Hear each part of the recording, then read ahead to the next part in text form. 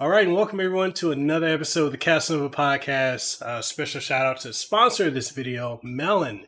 If you're looking for a new way to do podcasts, live streams, and record videos, utilize Melon app. The affiliate code will be down below if you want to get signed up and try it free for 14 days. Today on this episode of the Casanova Podcast, I have my really good friend, Gerald C. Rivers, world famous voice actor, the legendary M.Bison himself, as well as Suga from The Legend of Zelda: Breath of the Wild.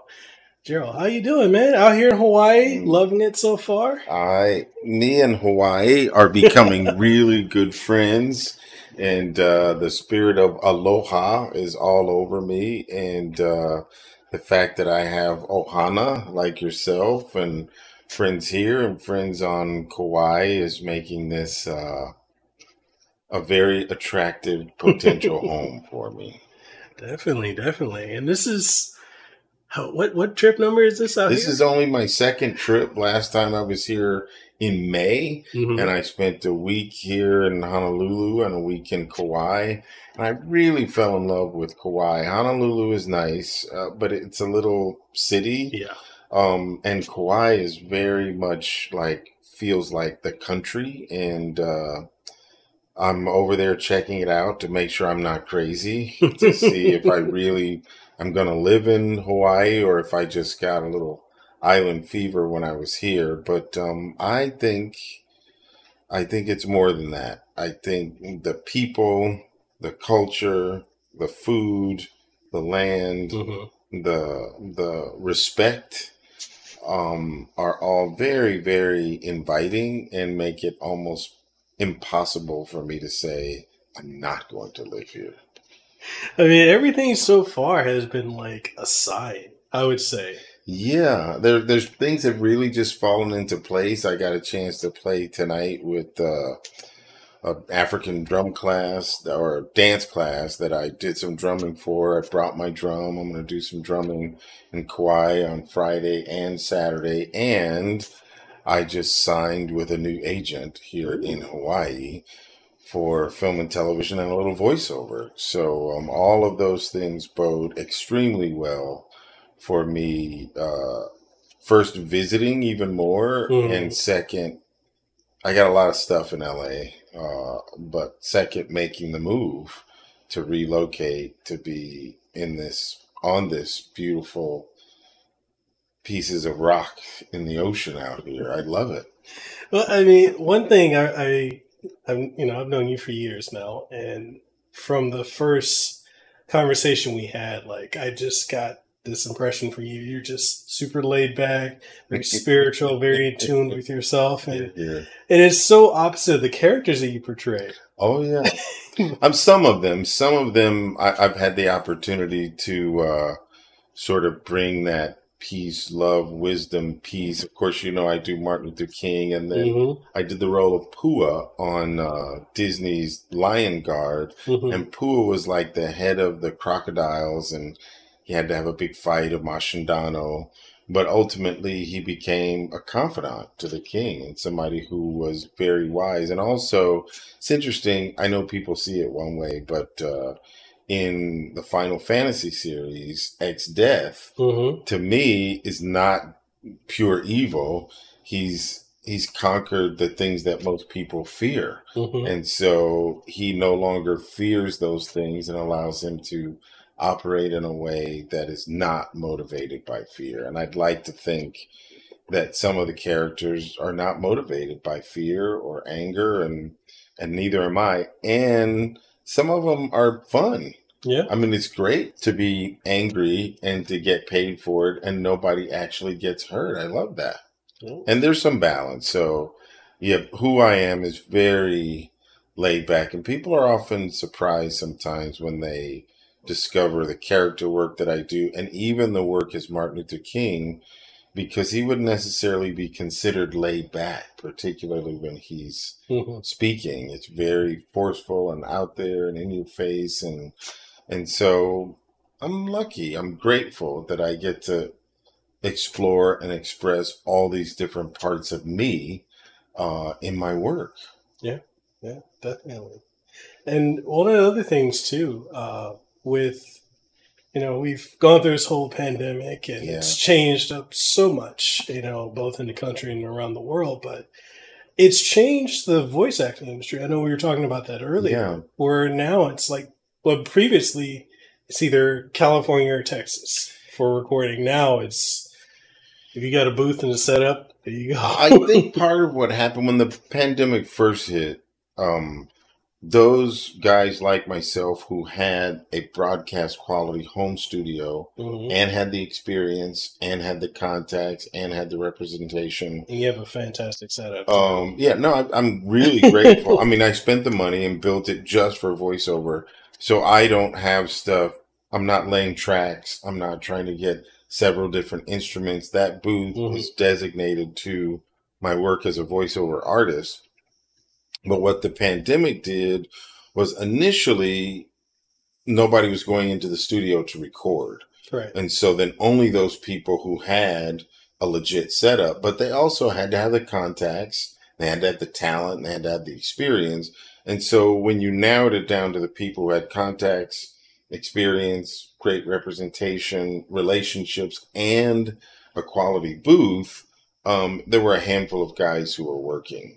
And then folks like Disney got smart and said, some of the people we want to work with don't have a setup at home. So Disney, for a time, was sending equipment via a courier to your front door. Wow. So if you booked a job with Disney, they would send the equipment out to your front door. You didn't have to have the setup. You would go in, you would use the equipment. When you were done, you would put it in a box, put it back on the front porch, and they would pick it up. But what really happened was these smaller studios that were VO recording studios, they weren't working. And people built up their home studios, and the industry, not only in voiceover, but in film and television in general, realized we don't have to have people coming to a casting office. We don't have to have people coming to a studio. So the joke is that the voiceover industry has always been the pajama business anyway. I mean, the idea that you could get the audition, you could print it, record it, give it back to your agent. Your agent could submit the audition. You could get the job. They send the contract in the email and you sign it and you scan it and send it back. And then you could do the job from home with Source Connect or other ways. I mean, I was here and worked on a project for some folks in Washington, D.C., and we didn't even use Source Connect. They're able to direct the session from my iPhone, just listening, knowing that there's quality equipment. When we're done, we just send them the entire file. But the idea that people could work from home and you get the check and everything before you ever leave home, that's now grown exponentially. Yeah. So now you don't have to go into the studio for just about, there are a couple people, they're still pretty top secret. I mean, I went in for this, Legends of Zelda business. They weren't going to send me a script at home and have that potentially leak out. Get into the wrong hands. And there's some talk of Street Fighter, and if that happens, they're not going to send that out. Mm-hmm. But the vast majority of work that's out there, they can send it to your house. And the directors can patch in through Source Connect and talk in your ear and direct the session in real time. And what's going into the microphone is going directly to the engineers in the editing bay anywhere in the world. Mm-hmm. So the industry has tilted and shifted towards, you got to have your own setup. For years, people would ask me like, I want to get into voiceover and what do you think I should do? And they were like, I got to have a website and I got to have a microphone. I got to have a setup. And I would say, you got to have talent and you got to have training and you got to have contacts, because even if you got all of that stuff, if nobody knows who you are, what good does it do you? Right. Well, the industry's changing now. Like, you got to have all that stuff. You got to have a legit demo and you got to have a recording setup that they can feel confident about, that is broadcast quality from day one. So if people are serious about it and want to get into it, got to get a great demo reel and you got to have a setup, because all the auditions are happening at home, and now the jobs are happening from home studios. And I think after COVID, and God only knows when that's going to be, I don't think we're going back to a situation where everybody's going into the studio to record. People have invested and built studios and equipment in their own homes. So I think that's the way of the industry going forward. It's, I think the whole concept of just working from home in general, it's a whole new booming industry. Yeah. And there's pushback from a lot of corporations about that. And I don't kind of understand that now, because it's like, okay, we have to social distance. Even if you get the vaccination, you still need to, social distance and wash your hands and everything like that. But working from home has become, over the last year, kind of like the new standard. The studies show that there are a lot of people who are far more productive from home than they were in that office and cubicle setting where they were clock watching anyway. And the fact that people can spend more time with their family and their loved ones, and like you have a baby and the baby can hang out with dad from home. I think that's great. The film and television, the motion picture industry, and even commercials has gone that way as well. You can't record, obviously, from home, but everybody's doing what they call self-taping. Mm-hmm. So whereas we used to go to these casting houses all over Hollywood, now you do that from home too and send it in, and you book the job and you go to set when you've got the job. But all of that beforehand stuff is happening via remotely on a self-tape is what they're calling it now. But I think lots of businesses and industry has discovered, let the people stay home. One, they've got less overhead putting all those people in an office building somewhere. And two, they don't have the inner office drama and tension that exists in every company. And three, because of that, some of these people have proven that they're more productive and they're saving money. They don't have to drive to work. They're not commuting. They're not buying gas. They're staying home. They're having lunch at home with their family. So I think, COVID, as interesting as it has been, it has reminded us, if not informed us, one, that we need each other, and two, that we can operate from a distance and still be effective in almost everything we do. Yeah. Not everything, but almost. I think back to when I was working at the hospital, back when we first met. How long has it been? 4 years? It feels like it's been 4 or so. Maybe a little more than that. I have some frames of reference, but I'd rather not think about what they are. But it's been a little while. Or who they are, but it's been a little while. Yeah, so I think back to when I was working at the hospital. I was 6 days a week, 17 hours a day. Yeah. Office politics, office drama. Mm-hmm. I don't miss it. And I don't blame you. I missed the paycheck. Yeah. But I don't miss all the other stuff that comes with it, because it's just, even with the company I worked for, the hospital, they're struggling with the work from home aspect because they don't want to do it. And it's like, okay, for certain things, doctors, nurses, you need to be there. But when it comes to like operators, people doing HR, even the medical billers, they don't physically need to be in the hospital, especially in a hospital where there's high risk for exposure. Right. And those people aren't, they're in an office someplace. Yeah. So I hope we will graduate and elevate into a place, not only as a country, but as a world, where it's revalued to be able to work from home and be more productive because you get to spend more time with your family. Yeah. I know some people are probably going crazy, like I have to get away from my family, but there's some people who are not with their family, and their families are better for having them home. Yeah, definitely. So speaking of Hawaii potentially becoming a new home for you, what are some of the things that you love about out here?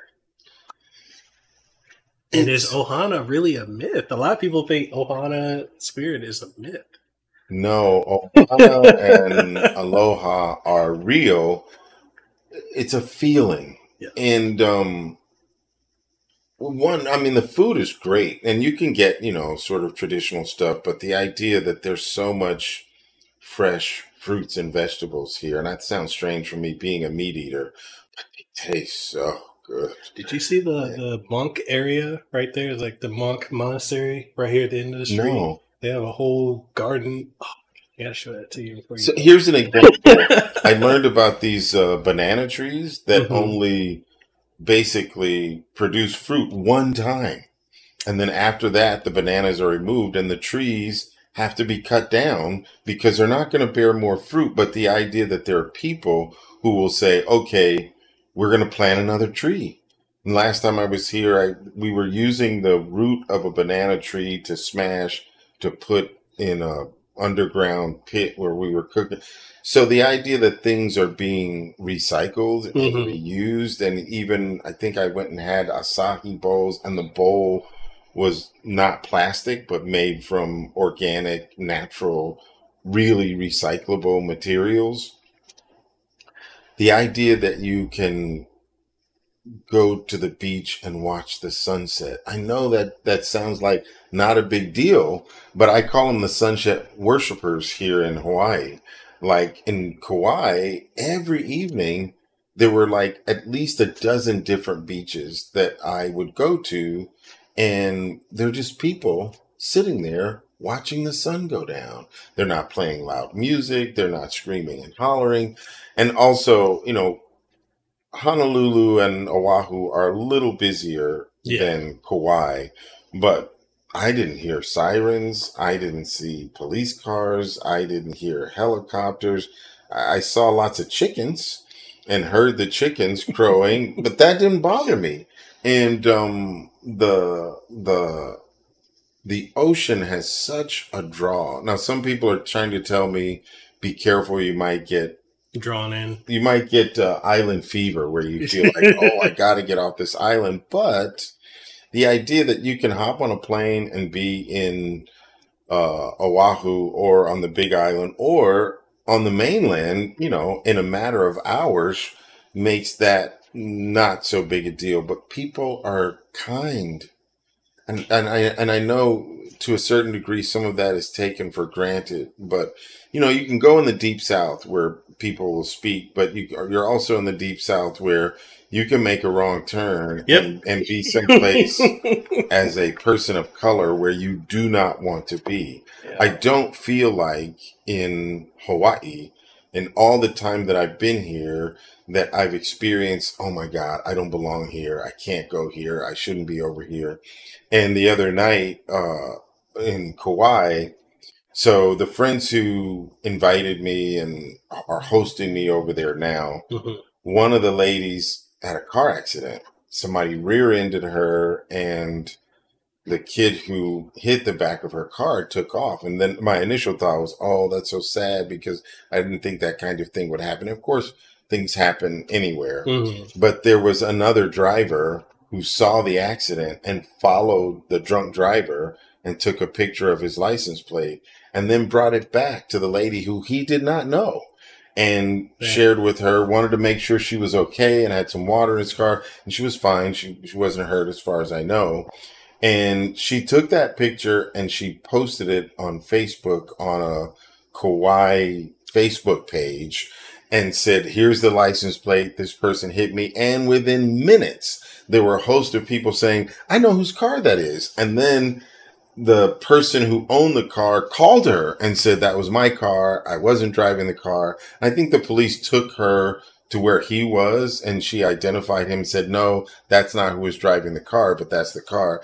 And he said, look, I don't want you to worry about it. I have insurance. We're going to take care of your car. We're going to take care of you. But the young man who took the picture and brought it back to her was visiting from California, and he played in a band called Cali Consciousness. His name is Justin. And he was playing at the Poipu beach athletic club that night and invited her, why don't you come see me at the club? So then she was like, this thing happened to me today and I'm going to go see him. And if you want to come, I was like, that'd be great. So I go and see him and he's playing by himself with a guitar and backing tracks and a djembe. And somebody told him that I played djembe and he was like, well, if you want to sit in. And I was just like, this is great. And then I sat in and played with him for probably an hour.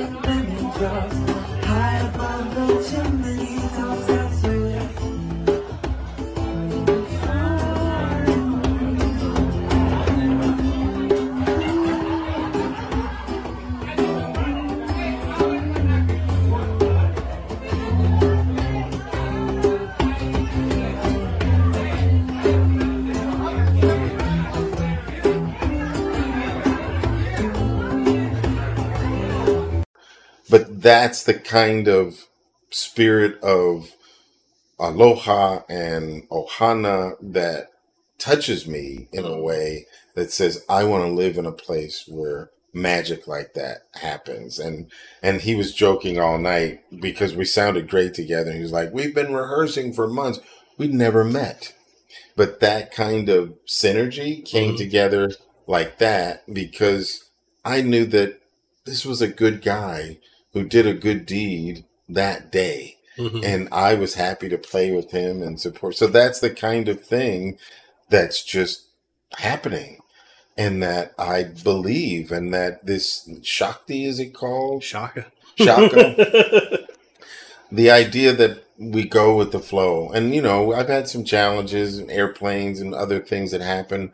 But I watch even in the airport, if you were in LA and your plane was delayed by 2 hours, there would be people standing at the counter harassing the people working there, and they don't have any control. They can't make that flight leave any earlier. But the vibe was so high that people were like, just deal with it. Do you know what I mean? Just, you're here, you're on an island. It's not a whole lot you can do about it. You can sit here with it and be pleasant, or you can sit here with it and be unhappy. The choice is yours. Are you gonna go with the flow? And I just watch people going with the flow, and that's so who I am. I love it. I really do. And folks like you that are like gentle and kind and sweet and vulnerable and open and honest and real. You know, LA is it's la la land. It's the land of people who are pretending to be something and someone that they're not, trying to find out who they are and trying to fit in wherever they can fit in. And here, people are fitting in their skin as far as I'm concerned. That doesn't, you know, I may be a little naive, only having been here twice, but I was in the community. I was in the neighborhoods. I was in the places where people were. And the general feeling tone is one of peace and love and harmony and respect and kindness. I don't hear any harm. I'm sure it happens, but you know, and all the time I've been here, I don't hear people laying on their horns. I was in Kauai and somebody fell asleep at a stop sign and the people behind them just waited. Do you know what I mean? I've been there before. And they're you know, again, if you're in LA or New York, what's your problem? What are you doing? Get out of the way. I got someplace to go. And so here it's like people didn't seem too pressed. And I can just appreciate and respect that. So, and that's who I am. I don't want people to be uptight. And my daughter's here with me on this trip because when I shared with her, and she's an adult, she's 29, that I was thinking about moving to Hawaii, I think part of her was concerned like, oh, my dad went on this trip and now he's like lost his mind. And so she wanted to come check it out. But I think being here, she gets why I, in particular, would want to be here. And so many people are like, dude, you so have the Hawaii vibe Yeah, you do. that is so laid back. So then I see tourists on the beach and they go, excuse me, can I? And I go, I don't live here. You're not a local? No, I'm not a local. I don't live here. I'm visiting like you. But now I know where some stuff is, so I can direct them. But I haven't been here much longer than they've been here. And somebody said, are the waves usually this high? And I was like, you know what? They're particularly high right now in Poipu because I've been here before and I haven't seen them that big.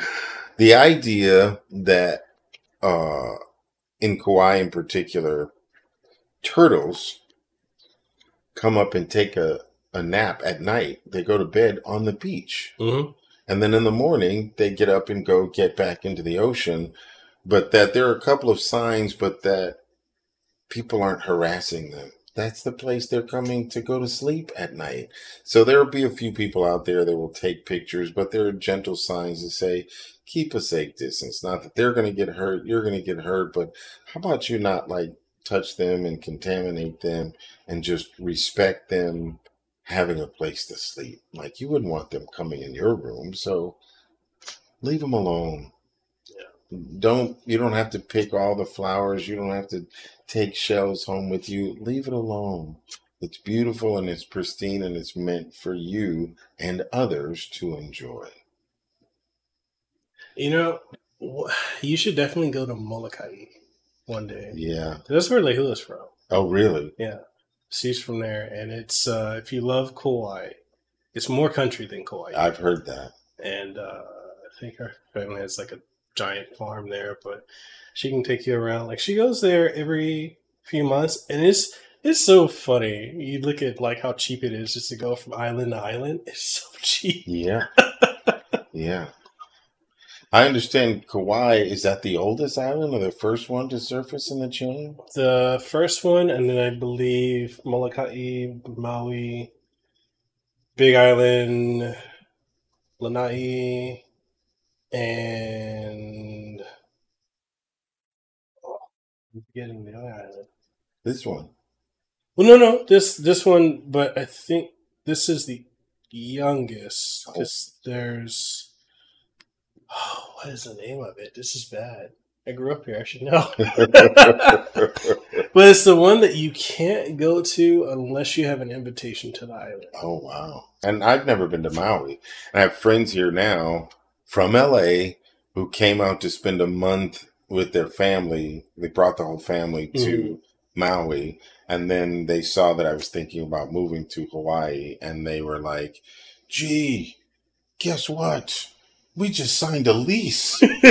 Like we were just coming for the summer, but now we've signed a lease and we will be moving and relocating as of September. Now I have business and a house and a bunch of other stuff. I can't make the move that fast and I have some commitments.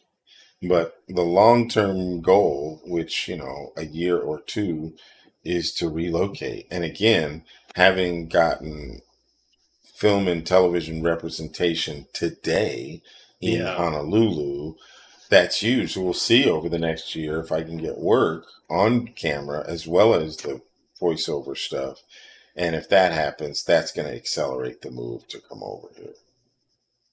I was going to say, too, so one thing I get from a lot of people from the mainland, like when they're on social media, because I think we've had a conversation about that before. People should take a break from social media sometimes. A lot of people will message me and they'll be like, oh, how come you're not up in arms about this or that, the gaming or tech or the world or nationwide?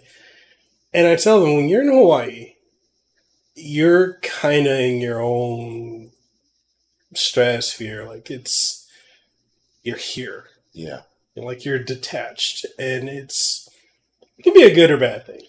But I don't think everybody needs to take on every problem in the world. Yes. I think there are enough people involved in all of these causes that being here, you can focus on what matters here. And that's not to say that the other stuff doesn't matter, because clearly it does. But as you said, it can be a good or bad thing. But I think it's a good thing not to be wrapped up in every trend and every cause that's happening on the mainland, because it changes like the wind.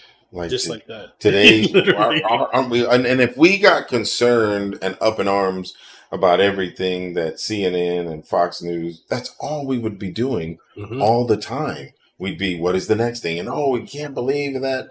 And I love the fact that I know to you guys the COVID case numbers are high, but think about what they are compared to not only the rest of the country, but the rest of the world. And being on an island, sort of trapped where you can't get away, and somehow you guys have done a fairly decent job of keeping the numbers relatively low and the vaccination rates relatively high. I think that's to be celebrated. Yeah. And in the end of the day, we're in Hawaii. Yeah. So it's like, and it's gorgeous. It's 82 degrees every day, and there's a little rain, and then the rain passes, and then you go to some beautiful beach, and some beautiful place, and some beautiful people, and some tasty malasadas. It's like, to die for. Did you get a chance to go to Kahala Beach? The one right down the street? Oh, you got to go there. Okay. You gotta check it out. It's incredibly beautiful.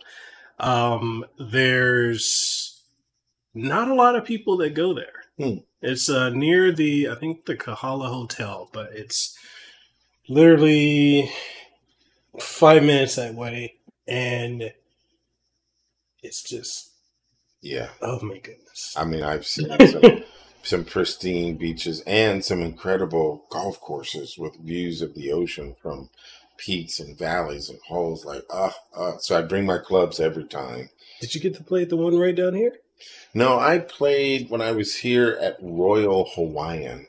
Which was a big, fancy. I mean, just the ride from the first hole to the second hole, I think is what it was like a trip through the rainforest, and there were like these beautiful trees, and it's wet and it's green, and it's just like, am I still on the golf course? And then to come out on the other side, so I always bring my golf clubs, and this time I brought my djembe, so I'll do some more drumming back in Hawaii tomorrow and Saturday, and then I'll be here until next weekend. I have a show. I'm in a show right now in LA. I'm in a Shakespeare production of Julius Caesar that's getting great reviews, and my pictures in the paper, and I really just play the narrator and the soothsayer, but it's reminding people that what happened back then, there's some mirror images in terms of the Roman Empire and the American Republic, and how we lose our minds sometimes and forget that we're supposed to be supporting one another, and we start fighting sometimes over nothing. So I'm here for another week, but, I'll get back there and do that. And, I play a little golf. I do a little drumming. I do a little speaking. I do a little Shakespeare. And I do a lot of voiceover. It's a good life. It's a great life. And you've done,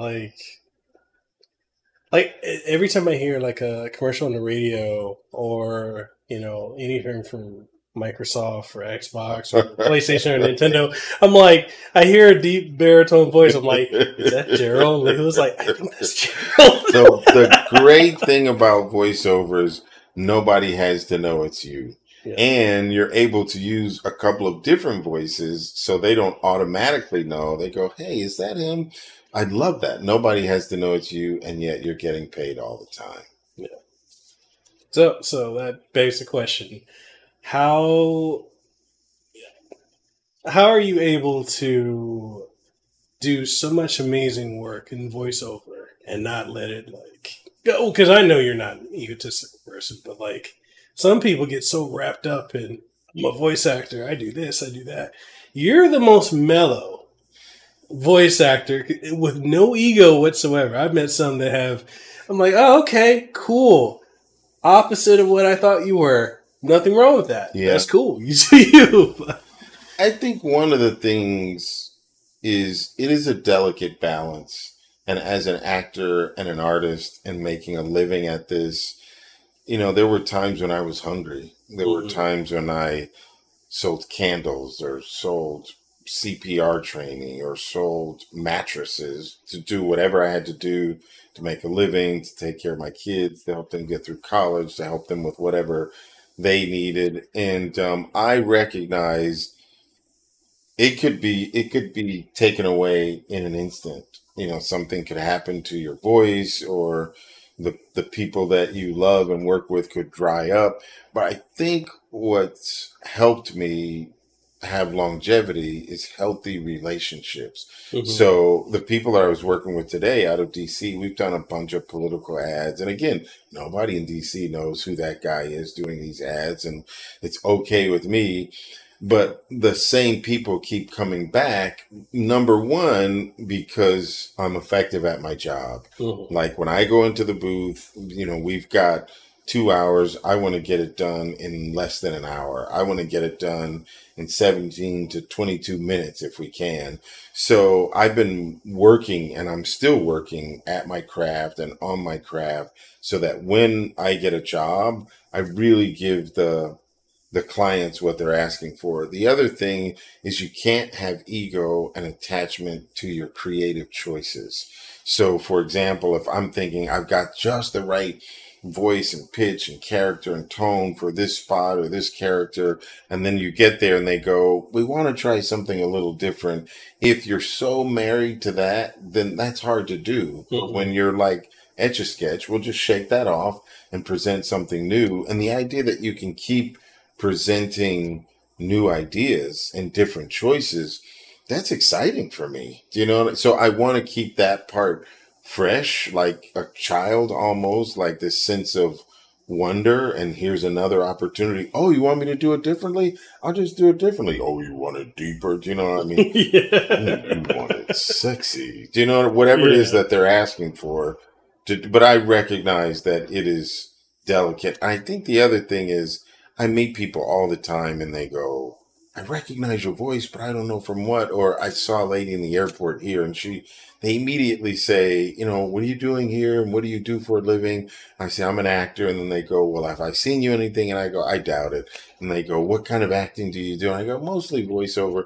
And immediately, without fail, half the people say, I've always been curious about that, and I think I could do voiceover. I've been told I have a good voice, and I tease them sometimes. I say, you mean you've been told you have a voice for radio? I mean, a face for radio? And they don't always get that. But the idea that so many people think they could do this with no training, with no skill, with no equipment, without representation, they just think, oh, I could do that. Anybody could do that. Because of that also keeps me humble, because there's a bunch of people out there, and some of them could, but here's the difference. Anybody can book a job, but it takes a talent that's experienced and trained to have a career. So these people could book one job. They could fall over and like, oh, there's a voiceover job and it's for me.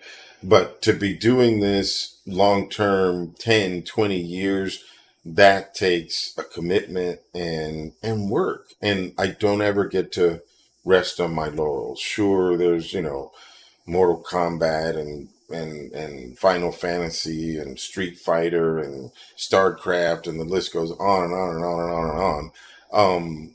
But those jobs are all done. You're only as good as your last job, and in my opinion, you're only as good as your next job. So I'm waiting and vying for the next job. And this huge campaign in Florida to get people to stop smoking has been almost a miracle. Like my agents say sometimes, we thought this was going to be a public service announcement and there would have been one or two spots. Well, 10 years later, I'm still going, quit smoking today, tobaccofreeflorida.com. And now, No Yolks Noodles has a campaign. You're doing that? I'm doing that. Well, whatever you're into, do it with no spicy noodles. And they're on Pandora. and a bunch of commercials all over the place. And then, when Microsoft called for this spot with Shroud, that was interesting to me because we did the audition and they said, we want you to come in, which is unusual for a voice actor to have to go in. Like, why do you need me to come in? And so they were like, we want to see you. We want to put something on camera. Okay. And then they then told me, well, we want you to be in the spot as yourself. Why am I still up? I'm the voiceover actor. Can we cut? This is the headline. Guys. This is the logo. And I was like, oh, that's great. And really what helped with that was the fact that some of the games they were promoting, I had voices in those games for Xbox, for PC. So it was like a perfect fit for everybody. But the ego has to be left at the door. Like, I went back and forth with Disney, not on Wreck-It Ralph, but on The Lion Guard. And then there was another project, Doctor Strange. And in many of these instances, you go before one casting director, you go before the network, you go before the producer, you go before the director. And at some point you think it's just a voice. Like, how many people have to sign off on this thing for me to get paid to do it? And you just never know. So you just keep showing up and doing your job. Ego and attitude are the enemy of success, as far as I'm concerned. Yeah. You can be confident in your work and know, I might not get this job, but I did the best that I could do, and I had fun doing it. And you just never know when the party's going to be over. So, in my opinion, it's better for me to stay humble and to be grateful for every single job. And that seems to get me other jobs. I mean, people like working with me because I'm good, I'm efficient, and dare I say, I'm a cool dude. Do you know what I mean? And they go, what are you working on now? What? You're doing Shakespeare? What? You're doing drumming? What? You're working with kids? What? You're working with special needs kids? What? You're drumming at a church on a Saturday afternoon, teaching the congregants how to have a social setting with social distancing so that they can still connect with one another. They go, that's just really cool. Every time we turn, like, did I just see your picture in the papers? Like, yeah. But let's do this. So we keep it humble and we keep it grateful. And I got my daughter into the business now. She's working on it. She just did something for Dwayne Wade and Gabrielle Union have a book series called Shady Baby. And she kept saying, Dad, I really want to try this. So she's now booked a couple of things herself. Nothing huge, but I'm trying to instill in her, keep the ego at the door and do your work.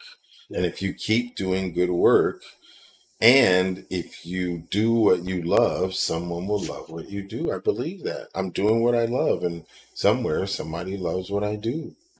One job at a time. But enough jobs to send me back and forth to Hawaii at my leisure. So there's a couple conventions that we do have out here. We got Amazing Comic Con, Hawaii Con, and regular Comic Con. And it's just to name a few. So I know you recently did one. Well, I say recently, 2 years. Yeah, we were just getting into the circuit. When COVID hit. Yeah. So I have a team, and we're gonna see if those things come back here live. I'm gonna do everything I can to be here for them. Yeah. Especially here. Like, that's just like now I got to go back to Hawaii. It's a tough job, but somebody's got to do it. I got to go to Hawaii and get paid to be at the Comic-Con. Yeah. I was talking to David Hayter earlier this year about that, and he said, I'd love to do a con in Hawaii. I'm like, I know the folks. It's just this whole COVID thing. Yeah. I think Hayter wound up in. Because we hung out a couple of times. He wound up taking his family to Australia. There was a big con in Australia, and I think he was there for 6 days and took his entire family so that they could hang out in the outback. That was awesome. So no, I was just getting into learning about that world and doing a couple of conventions when this thing happened and Yeah. everything came to a screeching halt. Well, fingers crossed. And Yeah. as we say out here, good mana willing, it clears up sooner rather than later, and then we can get you out to all the conventions. Yeah. You're going to be like, I'm tired of going to conventions. I don't know. I mean, right now they're still very fresh and new to me. So I know some guys get tired of it, but I would love it. And I sat on a panel with Hader and Cam Clark. That's who it was. Yeah. Yeah, the three of us were on a panel, but I had a blast. Mm-hmm. And people had great questions, and you aren't always who they think you're going to be, and they are interested and curious, and I'm grateful to be there. So weighing down to the last question, because I know it's late and we both got to get to bed. Okay. I'm going to get on a plane in the morning and go back to the other island. So, what got you into drumming? Because I know you're very passionate about that. As an actor, I went to a conference in Black Mountain, South Carolina. Mm-hmm. And I was teaching a course called An Alternative Approach to Acting, because people were taking these very conventional methods. And this was an alternative approach. It was really about what was going on inside. It wasn't Stanislavski. It wasn't making you think about your dead dog in order to get you to cry, but it was making those emotions real in different ways to get you there. What's going to get me there? What's going to get me laughing? What's going to get me crying? What's going to get me romantic? And there was a drum circle, and these people were playing, and I was just I'd seen them before, but I'd never played at one, and I was just like intrigued and enthralled. So there was this woman. I remember she had dreads down her back, and she said, you want to play? Here, play. And I said, I've never played before. I don't know. I'm in my 20s, and I'm in my 50s now. So she let me sit down and play. 20. She let me sit down and play, and I must have played for the next 3.5 to 4 hours, like nonstop. When I got up, my hands were bleeding, no cuts, from the pores. So my hands had swollen, and I was banging on this drum and squeezing blood from places where there were no actual cuts because it was that swollen. And there was this white fur, because they usually use goat skin on a lot of these djembes. Mm-hmm. And I had stained this fur with my blood, and I felt horrible. And I looked to the woman like, oh my God, I'm so sorry. I didn't notice. And she was like, don't worry about it, honey. She was like, you just blessed my drum, and my drum blessed you. And now you've been baptized by blood. You will forever be a drummer. I was like, well, I don't know about all that. I had a good time, but I don't know about all that. A month later, maybe 2 months later, African ballet came to Atlanta. I was living in Atlanta, and they came to Georgia Tech, and the theater company I was working for sponsored them.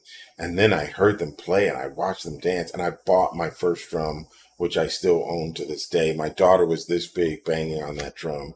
And then some time passed, and then whenever I heard about people playing, I would get a drum and I would go and sit and play. So I've never actually taken a lesson in my life. I just listen and play. Even here tonight, I know the names of many traditional West African rhythms. Some of them, I don't know the name of them, but I know that rhythm, and you start playing it, I'll play with you. So I was playing every time I got a chance. And then I would go, people would say, you play drums, will you come to my house for a drum circle? And I would go, and nobody there would be able to play. And it was just like, you guys, how do you have a drum circle and nobody? And they were like, that's why we invited you. And I was just like, I just want to play with everybody else. And I began to express my frustration about showing up places where nobody knew how to play, and they were hoping everybody else did. And somebody said to me, if you want people to know how to play, you might have to teach them. And I took on one student who was a friend from Australia, like a middle-aged white woman from Australia, like learned to play and learned to play really well. And then there was another student, and I had to tell people, okay, guys, you want to take classes from me, but I've never taken a class. The traditional way to learn West African drumming is to have a master drummer, and that person teaches you, and you stay with them for years, and that person learned from somebody else in this lineage. And I sat down in Leimert Park to play with these guys, and they were all master drummers, and they looked and they were like, well, who's your teacher? I was like, I don't have a teacher. And I guess God is my teacher. So then I discovered the power of these drums and sort of the magic and the spirit that lived in them. And part of what happened was I would watch people play and I would go, you're having problems at work. You're having problems in your relationship. You're having problems with your finance. And like your left hand is representing a part of you that is underexpressed and underrepresented in you. And people would just start crying like, how would you know that? We've been playing for a few minutes. And I was like, I don't know. I didn't know that was even a thing. But the djembe in particular, it's a resonator. It's a vibrator. It's an amplifier. It's an inanimate object sitting by itself. You start to touch it, the way you play is going to be different than the way I played, than the way that anybody else played, even if they're in the same class with the same teacher. You can play the same rhythm, but no two people are going to play that same rhythm the exact same way. And so I used to have these huge drum circles at my house, 150 people in the yard. And I could tell, I could walk around the circle like this guy or this lady, they don't know what they're doing. So I would walk over near them and play. And it's like, how can you hear 150 people and know who's off? Like everybody just sounds like goom, goom, goom, goom, goom, goom. And I was like, I don't know. So from that, somebody was at a drum circle at my house and said, my roommate works for a school and they had a drum teacher and he's on tour as a percussionist and they need somebody to fill in for 2 weeks. And so I go to the school and they don't have djembes. They have circus drums. They have preschool drums. They have like buckets. And so then I borrow djembes from my friends and take them in. And then one of the friends borrowed djembes from somebody else to give to me. And so that guy, and I know I'm babbling on, but I am passionate about it. That guy wanted to meet me. Who is it that wants to borrow my drums all the time? Like every week he's borrowing my drums to take to a school. And he said, I want to go see what he's doing with them. And his name is Mata. And we've been in business together ever since. He came to the school, saw the work that I was doing with kids, 6th, 7th, and 8th graders, and said, Rivas, you are doing magnificent work. And he said, I'm going to make sure that you have brand new djembes for all of your students. And he came through on that promise and got drums for those kids. And then that program expanded. More kids wanted to be involved. And there was a waiting list for kids to get into my class. And like, I was supposed to fill in for this guy for 2 weeks. I've been there for 10 years. And so then I noticed that I could use drumming to teach life lessons with kids and to instill discipline and pride and creativity. So we built a troupe called the Peace Player Drummers. They wear these shirts that say peace, love, and positivity whenever they go out and play, and they promote peace, love, and positivity whenever they go. And these kids are incredible, and very few of them are African American or of African descent, but they're playing traditional West African rhythms. And people are like, your kids are being taken over by African spirits, because the kids are sitting there and playing, and then they'll go like this and they're gone, and they're just their hands are doing things that I didn't even teach them. But that's the way I learned. My hands were doing things that nobody ever taught me. The primary rule is you listen more than you play, you trust yourself, and you take risks. That's how we grow. So all of these things are analogous to life. If you listen more than you play in life, we say to kids often, you play too much. It's not that they play too much, it's that they don't listen enough. So the more you listen, the more you can play. You want to play more? Listen more, and then keep that ratio up there. And your instincts are probably right. So trust yourself and take risks from time to time. All of those things apply to both drumming and to life. So then this guy says, hey, whenever you need drums, you let me know. So then I started importing drums from Senegal, West Africa, and sending the proceeds from the sale of those drums back to the village in Senegal, where they're all handmade, no machines, organic cotton rope, traditional approach, unique carvings. No two drums are alike. Some have furs, some don't. Some have piping or this additional threading. And I'll finish with this. Last year for Halloween, Honda in Southern California has a program called the Helpful Honda Dealers of Southern California, and their random acts of helpfulness. During COVID, the kids were having to play and take classes with me online via Zoom, and most of them didn't have drums. And this program that we took all this time building was dying because the kids weren't in school. So I approached Honda and said, will you get drums for all my kids? And they said yes. And they bought 25 brand new drums. I won't even tell you how much it cost, but they had them shipped directly from my guy in Senegal. And we surprised the kids on Halloween. The Honda people in their fancy blue shirts came marching into the theater with brand new drums from Senegal. And so I understand that these things are powerful and that they're meaningful and that they're significant and that they can change lives. I have interviews with kids who say, I was failing and I wanted to be a part of this program. And Mr. Rivers told me the only way I could be involved is one, had to stop fighting, couldn't get suspended anymore, and I had to bring my grades up and be respectful in class. And so I'm getting chills. I have parents who come to me and say, I don't know what you did, but my child was like the demon child. And now because he wants to play drums, he's like cleaning up. He's being respectful. And he's asking, can I go with Mr. Rivers to this event? Can we play at the park? Can we play at the college? Can we play at the church? Can we play at the festival? Can we play at a farm? So now I've got 4 or 5 different schools. I've got charter schools. I've got private schools. I've got home schools. Then we found out the program worked for kids with special needs. Wow. So they, otherwise weren't socially melding with other students. And then we put them in this program, and all of a sudden those students embraced them, and kids who were sort of outcast, the other students see them playing these drums and playing really fast and really well. And they're thanking me. Their parents are thanking me for allowing them to be received by their peers because they have a special skill that none of their friends do.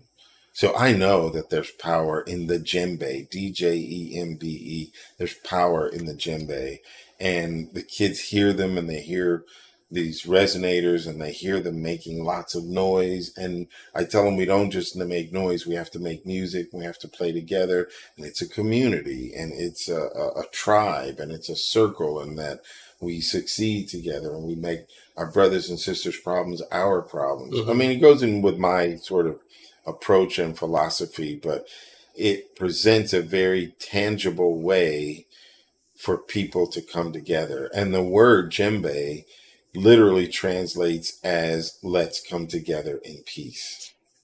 Wow. And it's in the shape of a goblet, like we would all be drinking from the same cup of joy, so to speak. Let's come together. And so I've been playing ever since. Man, move to Hawaii already.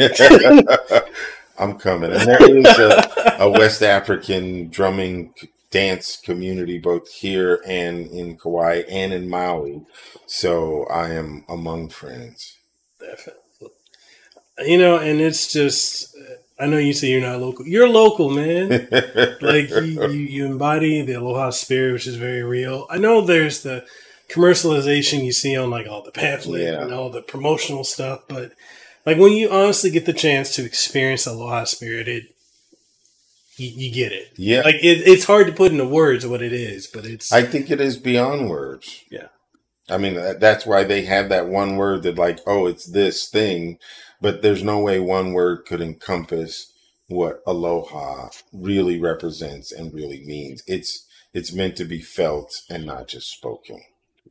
This is one of the like my wife and I we started a brand called Aloha Build, and a lot of people have been asking us like, oh, well, why is it Aloha Build? Because when you understand it, Yeah.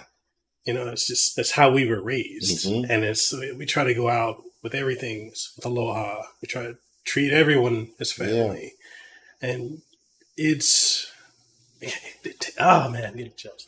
It takes over you, and I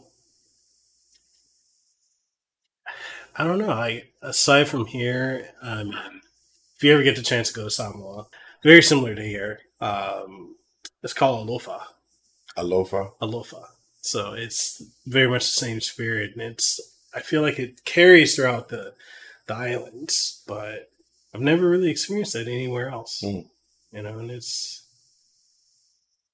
one of a kind. Yeah. So with that being said, is there anything you want to leave the audience with before we go? This dude is the coolest. This dude is the best. This dude is the real deal. So check him out and follow him and support him, because we want to lift up people like him so that this kind of work continues. Hey, I greatly appreciate it. And make sure you go and follow Gerald on all social media platforms. I'll leave a link to everything down in the description below of the podcast in both video and audio format. Again, shout out to Melon app for sponsoring this podcast, as well as Rock app for providing all this numerous gear that I need to have a studio for to utilize. We're utilizing the Rocket Torch microphone, which is really amazing. If you want to pick one up, I'll leave a link for that down below. But with that being said, Gerald, it's always an honor having you Mahalo. around. Mahalo for coming on the Indeed. show again. And you got a key to the house? I got a key to the house. I'm coming back. He is. Literally, like your family. So Thank you, bro. definitely when the baby gets old enough, we're gonna get her on the djembe too. You're here. Because You let me know when she's ready, and I'll get one over here for her.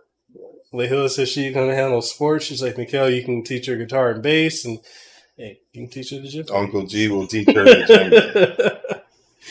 Yeah. So with that being said, we're wrapping up. Thank you guys for tuning in. If you're watching this or if you're listening to it, it's available on all podcasting outlets. Well, I forgot what we're on. It's been so long since I've done this, but we're on every podcasting outlet, and we hope to see y'all again later. So with that being said, mahalo for listening and watching, and aloha. Aloha. Thank you so much for tuning into this episode. I hope it was informative, engaging, and you enjoyed it. And if you did, make sure you go ahead and leave a rating and a review. It greatly helps out the podcast and helps the platforms that we're on go ahead and promote us more so that more people can check it out. And if you're wondering what all platforms we're on, aside from what you've listened to it on, we're available on Apple Podcasts, Google Podcasts, Stitcher, TuneIn Radio, Pandora, Spotify, Amazon Music, and more. And if you want to support the podcast, then we've got Patreon, so patreon.com/Mikhail Casanova, which allows us to continue doing what we're doing. If you're looking for this in video format, we're also available on twitch.tv/Mikhail Casanova, as well as youtube.com/Mikhail Casanova. So with all that being said, I'll catch you on the next episode of Hawaii's #1 podcast and the #1 podcast in the Pacific, the Casanova Podcast. You have a great day, and I'll see you on the next one.